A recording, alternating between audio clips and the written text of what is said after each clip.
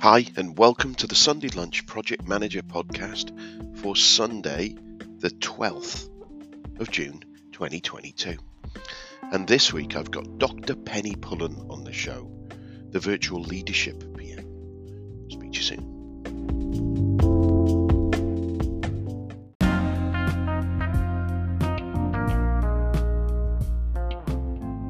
So this week we are again supported by Tamplo.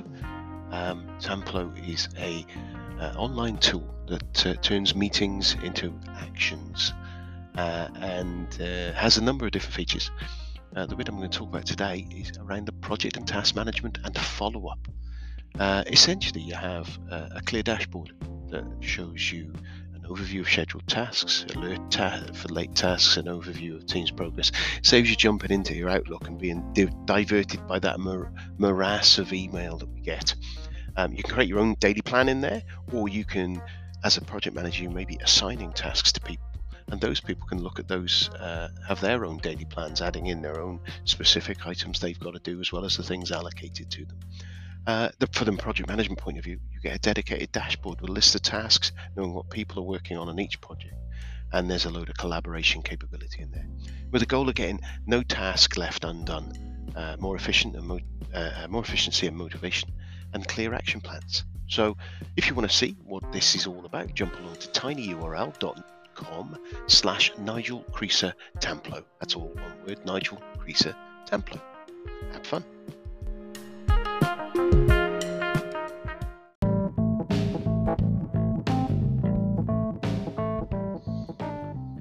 So what's been going on? Since last episode, I have been on holiday, so I've had a good week off over here in the UK, and after some friends, and ate a lot, drank a lot, did a lot of messing around on the beach, played games. My creative juices were running, and we were creating silly branding using Canva, which I find quite relaxing. Some others laughed at me at what I was doing, but yeah, it was good fun actually. Really chilled out. Children had a great time. Family had a great time. We celebrated the Queen's Jubilee with all our friends, and it was a brilliant time. Gave me a lot of time to look back over things as well, and I managed to stay away from worky type things as a priority. So it's good. Really good. So back at it this week, busy week, this last week, usual sort of thing to wind yourself back into the week. But what I had done, I'd also signed up to the PMI virtual global conference. I'm not sure I've got the name of it right there. Try and pick up some learning, which I've watched a couple of shows so far. I'm looking at kind of going through shows, whatever they are, streams, presentations. I'm going to try and get through a bunch of those because it looks like some really interesting stuff on there. And followed up with the training that I went through with the Greek conference, which I had access to as a presenter. And there's some fantastic stuff in there that I have still stuck on my wall. I think I mentioned it last time around some presentation stuff and some incredible stuff there, and just the presenters were doing some really good jobs, some of which I have got lined up to come on potentially on the show. I've spoken to them briefly and they've gone, yeah, that sounds good. So be able to share some of the great tips that they had to a wider audience, you guys. But the thing that I thought about it is that obviously part of doing this continuing education is grabbing PDUs for my PMP. I never thought about it before, about this chasing it so much, because my work tends to be refresher training. It's really good, but I imagine people out there who haven't got maybe they're independents or not as supportive an organisation as I work for, may struggle to get their PDUs. And it's just a reminder really, is that by listening to this show you can earn PDUs. The contents in these shows, the advice and guidance from the people on this will give you PDUs or any other, I would imagine, in project management type qualifications where you need to continue that continuation, that this would qualify as well. So don't forget to do that. I've changed the little stamp of remember to claim your PDUs on the little logos that I put up. So hopefully you'll all remember that. And so just a reminder there to help. And a thing that clicked in last year when I was not very well, one of the considerations I had was about honing down the things that I do and making sure I get myself to focus on things that are right. And I did consider stopping the podcast. For regular listeners, you may realise that I had a break in the middle of the summer, didn't have any there, and the number of interviews I had tailed off, and it was getting quite hard work to actually get people on the show, and there's a lot of effort and quite a bit of stress, I suppose, in making sure that I was able to put the show out, even though I was only doing it a couple of times, really only one episode a month. Crossed over two, it's still quite difficult to get that one interview. And after I kind of thought, no, well, I kind of enjoy it. I'll do it till the end of the year, as in last year, and see how it went. And I'm really glad it did, because it's increased momentum. As I've said before, it's into next year now that I've got scheduled interviews with people. So I'm not worrying about getting people in. I'm not concerned about getting it. It's more of a, how do I schedule everyone to interview and make sure that it's usable for the people, because otherwise it goes a long way out. So that's really good. But the thing I thought about this week, I can't remember what I was doing, I don't know why it popped into my head, was that I'm finding that, and I think it was around the talking at PDUs and looking at these conferences, is that I've been really, really, really lucky to sit and chat for an hour or so with an expert in their field to find out how they got there and what their background was, hints and tips around their project management journey or their specialist subject, like today's Penny Pullan's around the leadership, the virtual leadership side of it. And I realised that for me, I'm getting an hour's worth of free training by talking to someone, and you guys are getting that training as well, but just being selfish. And I realise how much value I'm taking from those and how much knowledge I'm getting, and realise actually the reason I carried it on was probably subconsciously that's what I was getting out of it. And I realised that it's not about I was concerned that I was doing it and not getting anything from it. I have a bit of a mercenary mind sometimes and think, well, can I monetize this thing? Can I get it to grow? How is it keep helping me? And I'm sure that by having the podcast, that's going to help me with my position in the future. But actually, the innate value of the podcast to me is the learning that I'm getting to be better at what I'm doing.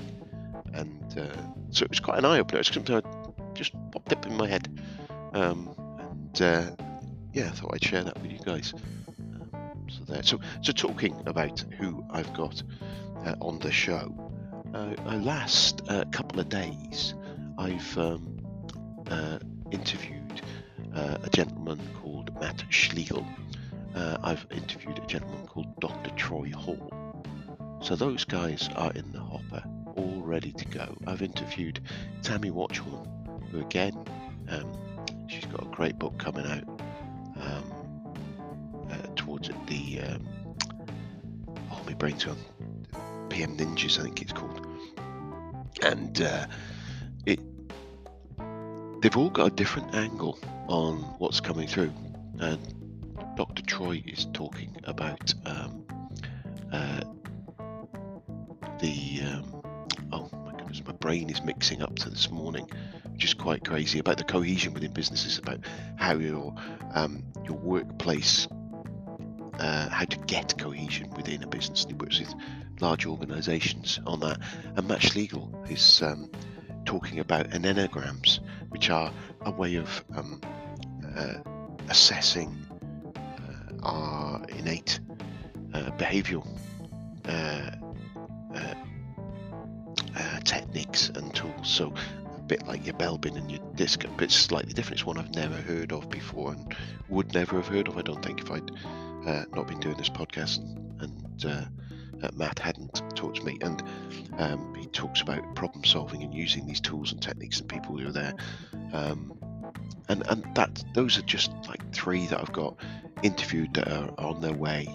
And then I've got Andrew Bull, who I spoke to yesterday, and he's got a book called Monsters of Teamwork.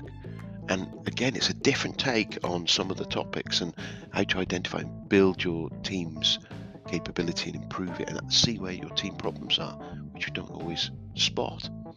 And coming up, the roster of people I've got coming up, and I've got interviews coming up over the next couple of weeks that again are going to be incredibly good. I've got 2 interviews in a fortnight, another one after that, and then I've got 1, 2, 3, 4, 5, 6 others leading up until early July. I'm taking a break in August on the interview, so the content is coming for you guys there, and for my training. I've got that number of training sessions that I can go through, which is fantastic. And fantastic fun. So I just thought I'd mention that, and we've got a nice healthy back catalogue, not back catalogue, forward view. Actually, talking about the back catalogue, if you're new to listening, have a jump back, look at the back catalogue. We've got 3 years worth of shows on there, 3.5 years now, with it being June. I can't believe that we've been interviewing for 3.5 years. This is the 4th year. We're still going. So I'm going to shut up now and let you get on and have a listen to the interview with Penny and virtual working, and hopefully you will, virtual leadership, should I say, hopefully you'll pick some tips out of this and enjoy.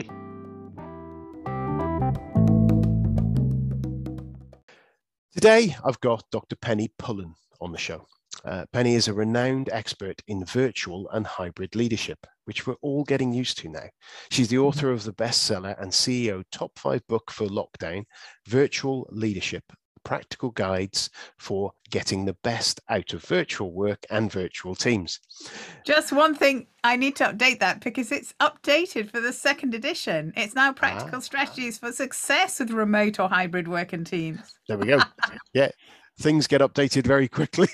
Sometimes we version 2s are always great. So Penny works with leaders and teams who are grappling with the challenges of our virtual and hybrid world to enhance collaboration and effectiveness across dispersed and often newly formed teams. And I get that feeling. I imagine lots of people have got that at the moment. Over the last 19 years, probably a bit longer, maybe, I don't know. Maybe if you're saying it needs an update, Penny has built and rolled out her virtual leadership model, facilitation tools and techniques, achieving stunning results working with organizations such as Robert Half, AstraZeneca and the UK government. And people say about her, Penny's virtual leadership ideas are easy to implement and have transformed my effectiveness and that of my team.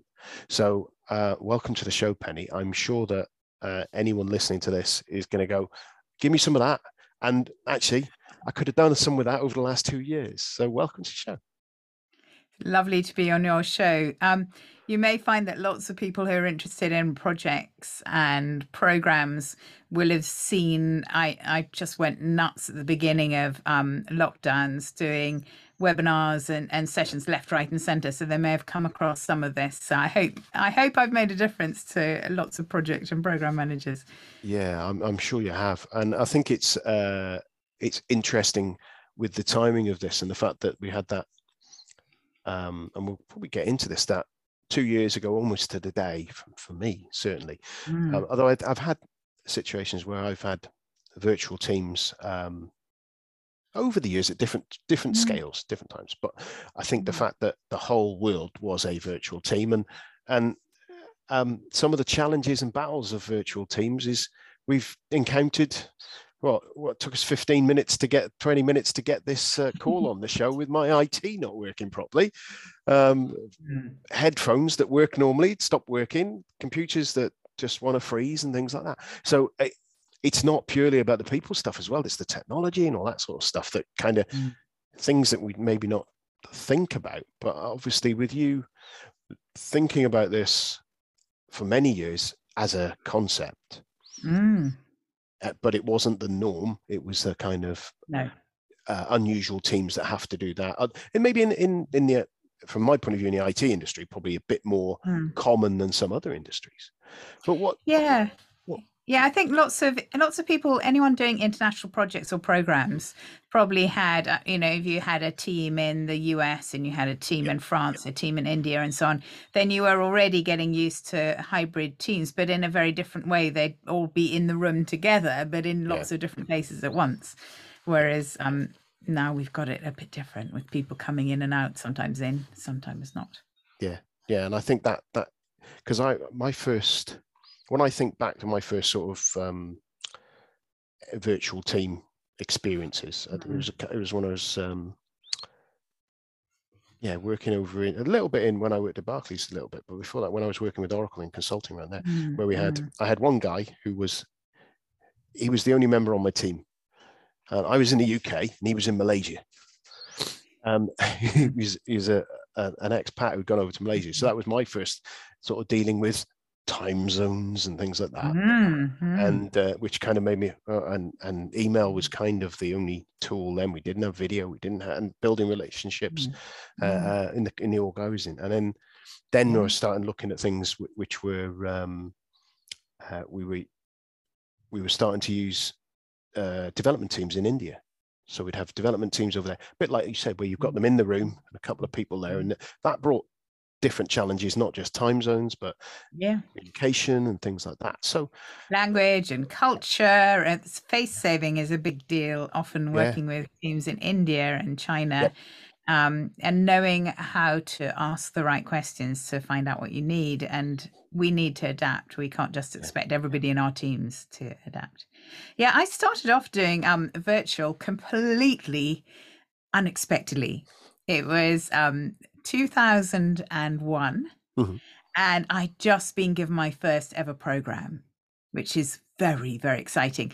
And the program involved projects that were going to be running concurrently all over the world, and everybody all the different project managers and key people on the program were going to travel to New York to spend 2 weeks together doing a proper kickoff like we used to, getting it all sorted, and then everyone would go back to their countries and then run the projects, and I would be coordinating it from the UK.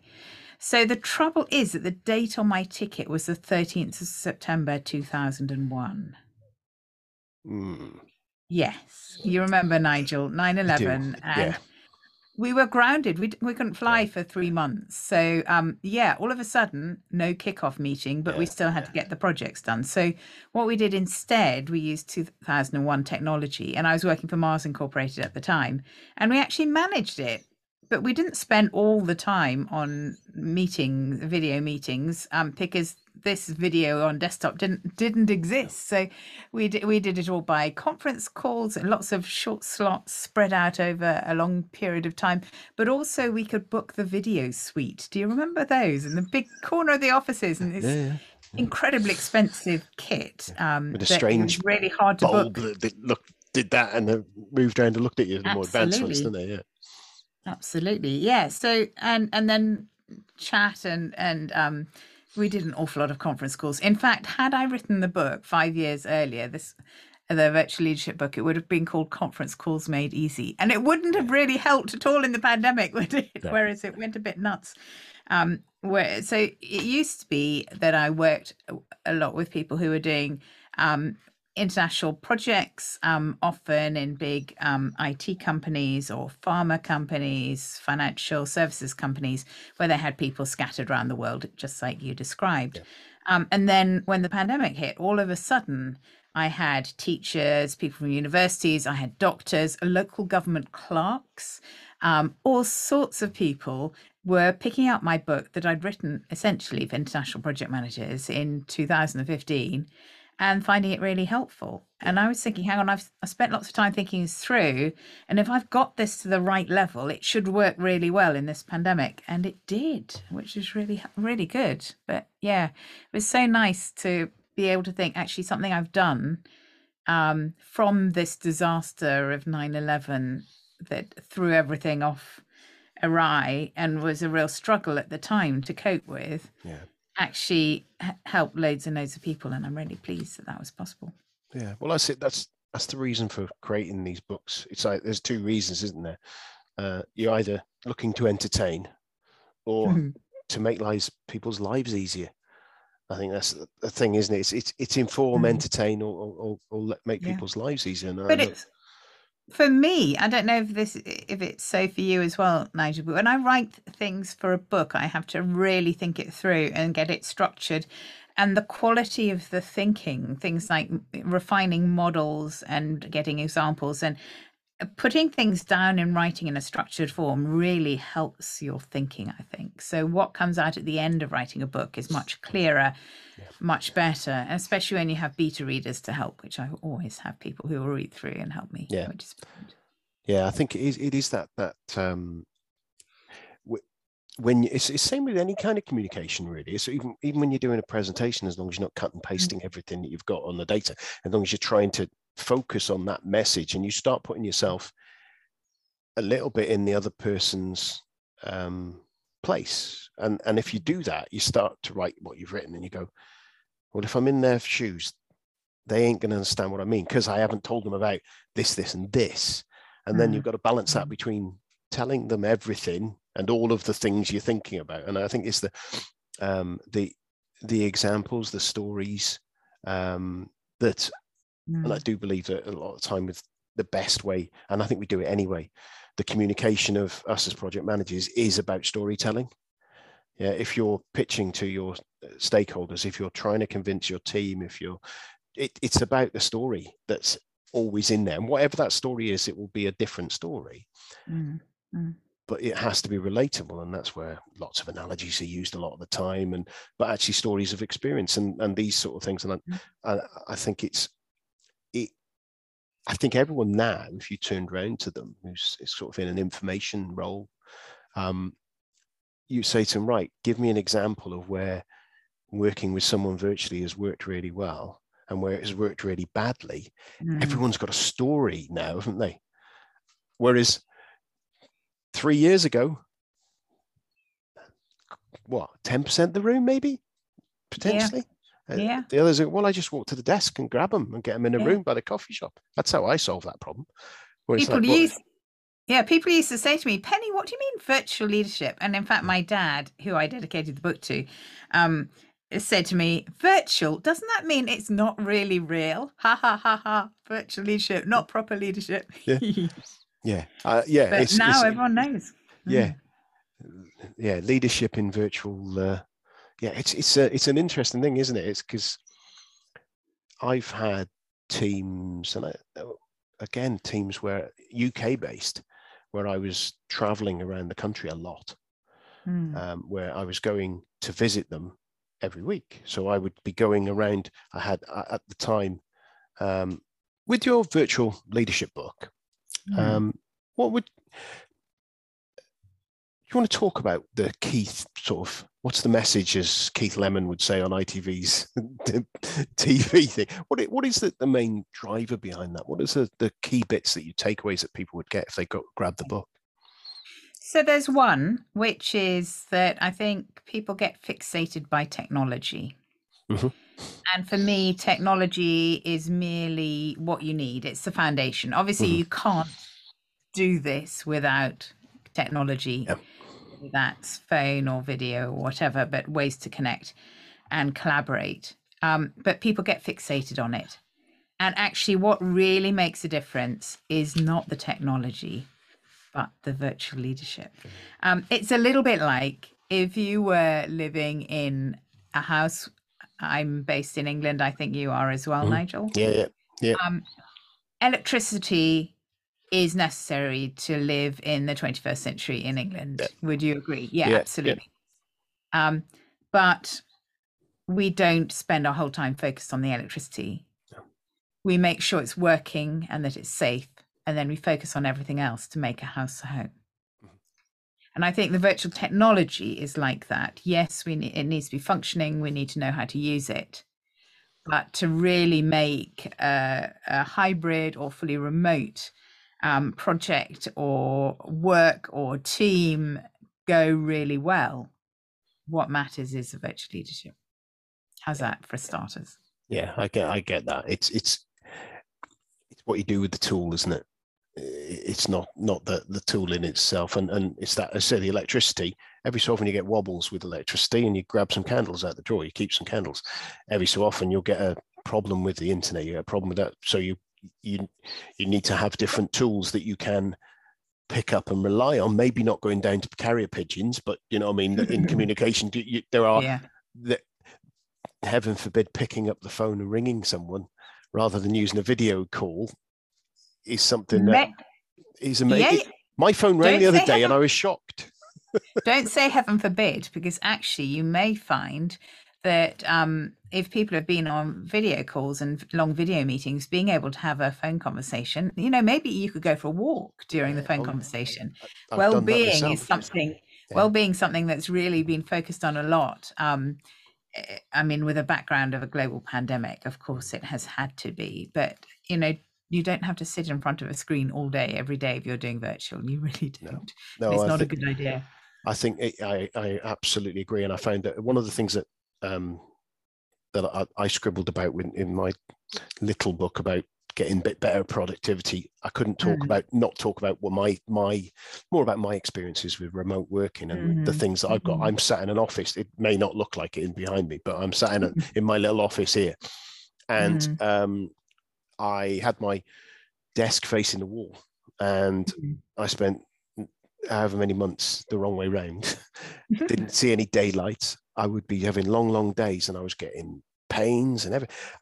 And the thing that I found recently, I've been getting much better at it. And the thing I said is, walking meetings are so useful, especially if you no presentations, and if you are more consuming than contributing, because of if it's sensitivities or confidentiality issues. But and you have to balance those. But the other week we had a meeting where I thought, I've just done the school run. So I've done that. I'd gone on one meeting where I'd just given a quick update, 15 minutes, and then there was another hour meeting. So I stayed on that call. I was actually using Microsoft Teams at the time, but I'd got it on the phone and Bluetooth to my ear. And I had an hour's walk while contributing and consuming information, which, but you need to make your brain needs to think, how do I do it? And actually I found that, I don't know about you, but I find if I'm walking and talking to someone, quite often I'm thinking differently, or even simply just sitting out in my garden and talking to them rather than sitting in the office. Like when we had some recent spell of nice warm weather, I was sitting in the garden chatting to people about stuff, and it massive difference to your energy levels and how you feel, and therefore how you deal with the people you're working with. Absolutely. What I could do for those who are watching on video, I could share the model that I use to describe what YouTube is. Would that be good? Yeah. And then I can also talk it through, so anyone listening on audio can fantastic, can get that as well. So here we are. If we start in the beginning of the center of the model, what we've got here is lots of concentric circles, and right in the middle there is the central circle says self, and I think that's where you start if you want to be a better leader. A virtual leader is to decide to step up yourself, to know what is your mindset around leadership, because if it's anything like command and control, if it's traditional leadership, I think everybody now knows you need to shift from that, because command and control does not work when you are facilitating a dispersed network of people. It just doesn't work. You need to know your own values. You need to know your preferences, your strengths, your weaknesses, aspects of your identity, all sorts of things that are really helpful, that the book goes into a little bit more. The next level out is is when you so we've looked at the core, the center of all these concentric circles. The next circle out is focus on others. So the people that you're going to work with or that you are working with. What about them? What are their preferences? What are their values? What are aspects of their identity? What are their strengths and their weaknesses? And how can you build this group of people together to work together effectively? Then the next step, going out beyond there,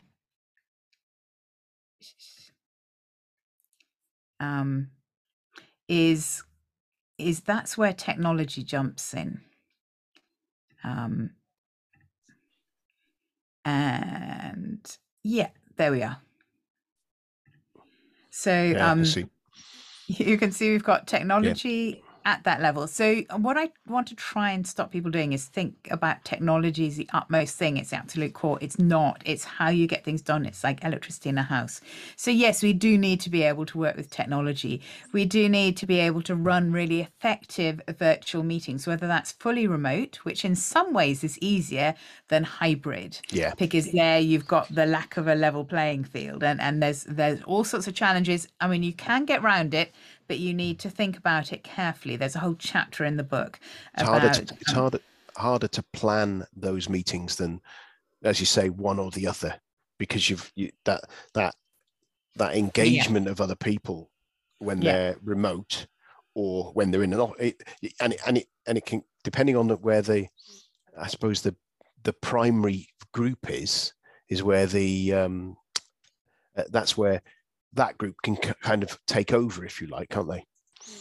Yeah, so you need to be really careful. And again, it's around facilitation. So if you're the project manager with this group, you'll want to facilitate the room. You'll want to plan it carefully. You want to make sure, if you have hybrid, you want to make sure that everyone can be seen and heard just as easily as everybody else, that you have physical reminders of people who in the room, the people who are away. And if you have lots of different rooms and some people present and some in person and some people connecting remotely, you can do a lot of work in small groups. Have the people in the room working together in small groups, have people who are joining remotely working in breakout rooms, and have people who are joining from other physical locations to work as small groups as well. So that's quite a nice way to make it work. But it's this whole thing about leveling the playing field, and that takes quite a lot of doing.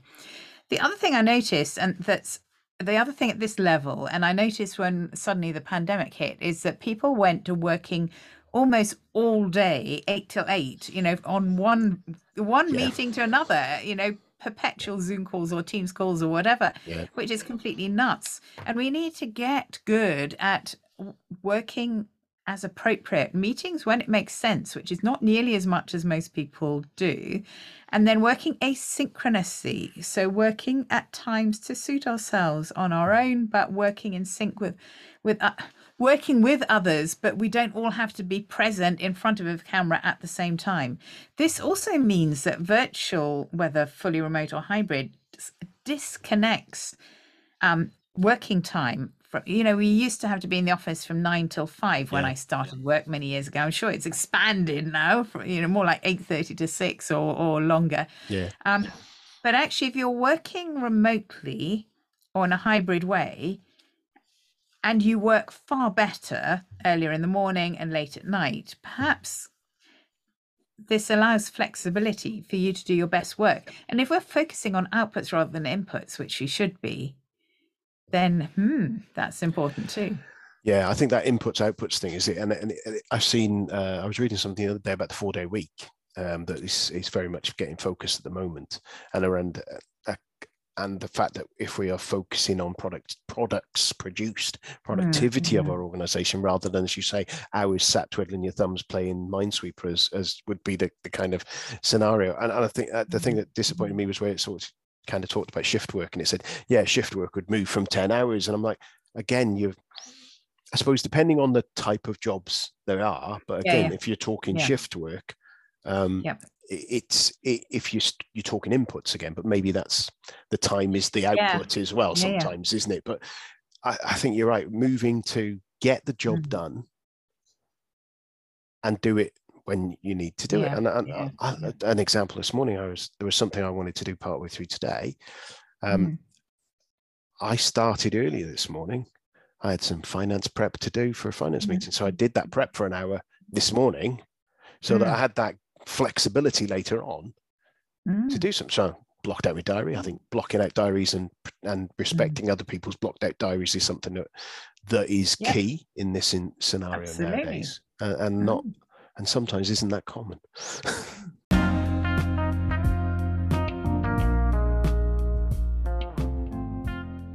Well, I hope you enjoyed that interview with Penny, and next episode we'll have the second part of that interview, so come back then. If this is your first time to listen, make sure you click that subscribe button in your app, and then you'll be able to have it downloaded straight away. In which case, that's it. Let's speak to you next time.